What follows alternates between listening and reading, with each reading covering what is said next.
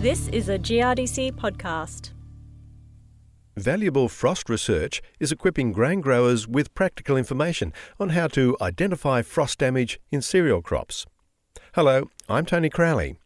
In this podcast, WA's Department of Primary Industries and Regional Development Research Officer and Frost Specialist, Dr. Ben Biddulph, discusses frost damage identification in cereal crops.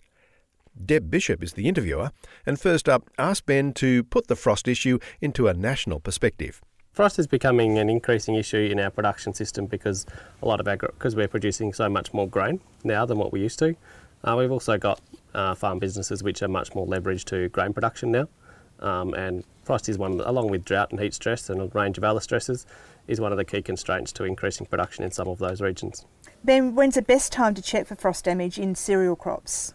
Generally when we've had temperatures below 2 degrees at our nearest weather station, somewhere around 5 to 7 days after a frost. And during that time we just need to walk through a crop and examine a plant every 10 to 20 paces, particularly in those lower parts of the landscape on light textured soils where we expect frost damage, and then inspect for damage, and then if you can't undecide whether it is damaged or not, mark or tag those hills and monitor to make sure they continue developing normally during grain fill. So you can't it's something that you really need to get into your crop and look at, isn't it, physically? Yeah, it depends. Like sometimes you can really see the frost damage really easily, so you can see the really severely frosted areas.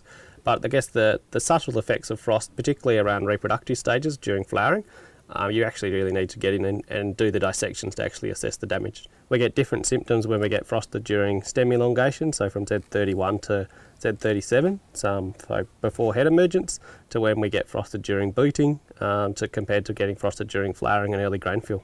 If we go through the stages, the common symptoms of frost damage in cereal crops, your tips perhaps for checking early head and stem damage specifically? Yeah, so basically when we're out checking crops, we need to basically go through and pull apart, when they're at stem elongation, pull apart the leaf sheaths and find the developing meristem, the small head, and make sure that's developing and progressing as normal.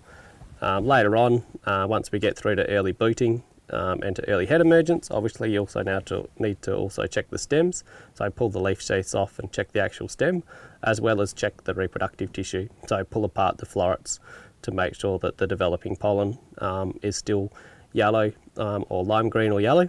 If we find white anthers inside the florets, it's obviously an indication that it's been frosted. What about assessing during grain development? What's to look for there? During grain development we also have to do the same thing, pull apart the glooms and check the developing grain and make sure they're developing and healthy as normal. Are there any differences or factors to note if you're looking for checking for frost in barley crops, the damage in barley crops? Barley is quite similar to wheat, although most of the barley frost damage occurs during early grain development, so when you've just got quarter grain or a half grain, that's when they're most sensitive to frost. So basically you just need to go and check them and make sure those grains are continuing to grow and develop. It can be quite tricky in barley, and quite often when I get inquiries from growers I'll say leave it a couple of days, go and check again to see whether those grains are still continuing to grow as normal. And what about oat crops? What's your advice there? Oats are generally considered quite tolerant to frost, but we do see stem frost damage and head frost damage in oats as well as sterility. And so growers just need to check that the same as they would their other cereals, particularly if we've had really cold conditions. There is research work being done, isn't there? There are trials being done looking for that management, that toolkit that growers can apply to identify, mitigate the risk of frost. Yeah, so there's a whole range of management options. Not any one single thing a grower does is going to solve frost, but a lot of the decisions we do make have an impact on how much frost damage we do get. So what we're encouraging growers to do is to actually actively plan and manage their really frost prone parts of their landscape, or those that are they're consistently getting frosted in. Plan and manage those with that frost risk in mind. This trial here in WA, it's a long-term trial, and you're applying different methods. One of them is a remote detection method. What's that one about, Ben?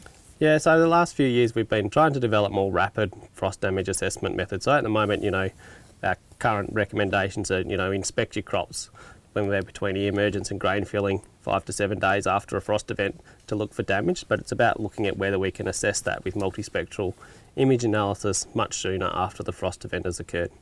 So what resources are available to growers in helping them identify frost damage? So at the moment, DPIRD and GRDC developed a new suite of cereal frost ID guides, as well as fact sheets on frost monitoring and inspecting crops for frost and managing crops for frost, as well as a frequently asked questions. So this is basically, the general questions we always get when we're talking about frost with growers and industry.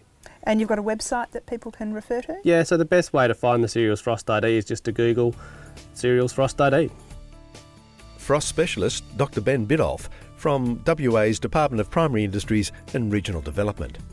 To find the ID guide, you can also go to GRDC's website, grdc.com.au, and search Cereal Frost ID Guide. You've been listening to a GRDC podcast. I'm Tony Crowley.